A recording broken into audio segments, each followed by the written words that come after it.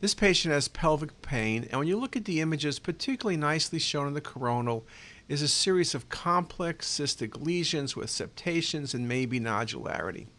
And I will admit this patient could have ovarian cancer, complex ovarian mass.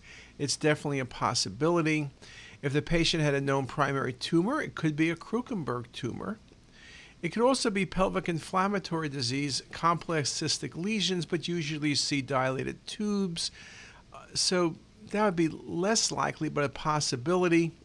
This patient had pelvic pain, and what I was pushing you in this case was the fact that cystic pelvic masses are not always going to be malignancies. They can be benign lesions, ovarian cystadenoma, but they can be endometriosis. And this patient had a history of persistent pelvic pain, and this was endometriosis. So it is one of the great mimickers, and I show this case to remind you to think about the possibility of endometriosis, even though it's not mentioned in the clinical history.